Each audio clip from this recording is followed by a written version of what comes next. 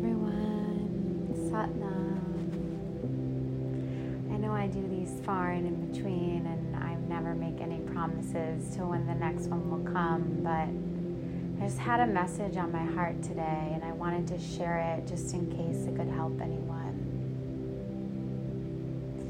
People always ask me about my energy and,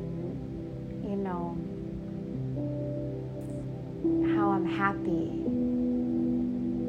And there are so many things that contribute to my happiness. Most of it has to do with my personal Kundalini yoga practice, and most of you know all about that if you're listening to this or follow me on social media. Also, you know about prayer and how much that helps just by following along with the things that I tend to share. But another thing that I often don't talk about is that I take full responsibility for everything that's happening in my life. Meaning, I never really blame what's going on anybody else.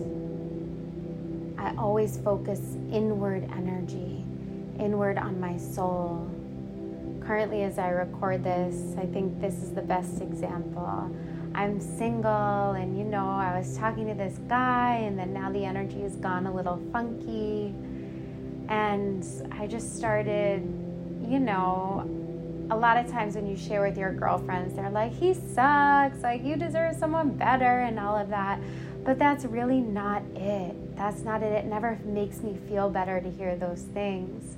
What makes me feel better is to ask myself, why?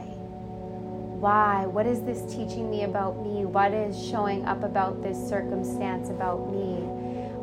And whenever I have pain, something that makes me feel weary in my heart or anxious or anything like that, I usually try to just ask myself, why is this showing up? What is it trying to teach me? And instead of looking at it like, oh, this person or this circumstance sucks, you just have to draw all your energy back inward, back in towards yourself, and just ask your soul, what are you trying to teach me?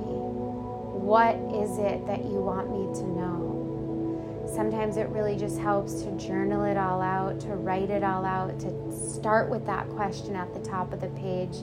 Dear my soul, what are you trying to teach me through this person, through this circumstance? And then below that, I usually write, please, Spirit, write through me. And then I'll begin to write, and something will start to come through the page. And most often, it doesn't feel like words that are mine. They almost feel borrowed from some sort of higher power, higher spirit. And at the end, I usually write, Dear God, thank you for helping me see this differently. Thank you for guiding me towards people and things that will help me see this differently. It's not always a long process. It's usually pretty short. So if there's something that you're going through that's heavy on your heart today, just try to stop what you're doing. Take a moment, take your journal out, and just try that. There's so many things that you can call on. You can call on your friends, you can call on your family, you can call on your teachers, you can dive into your own sort of practices and tools, but truly every pain that you're experiencing is caused by you, is caused by your own soul. And when you really just ask your soul and God, why is this happening to me? What is this showing me about me? You're going to find power. You're going to find strength. You don't have to be scared of it. But when you take responsibility of your life in that way, you can be really, really happy. I hope this helps. I hope you find a moment to do this today. I love you, and Satnam.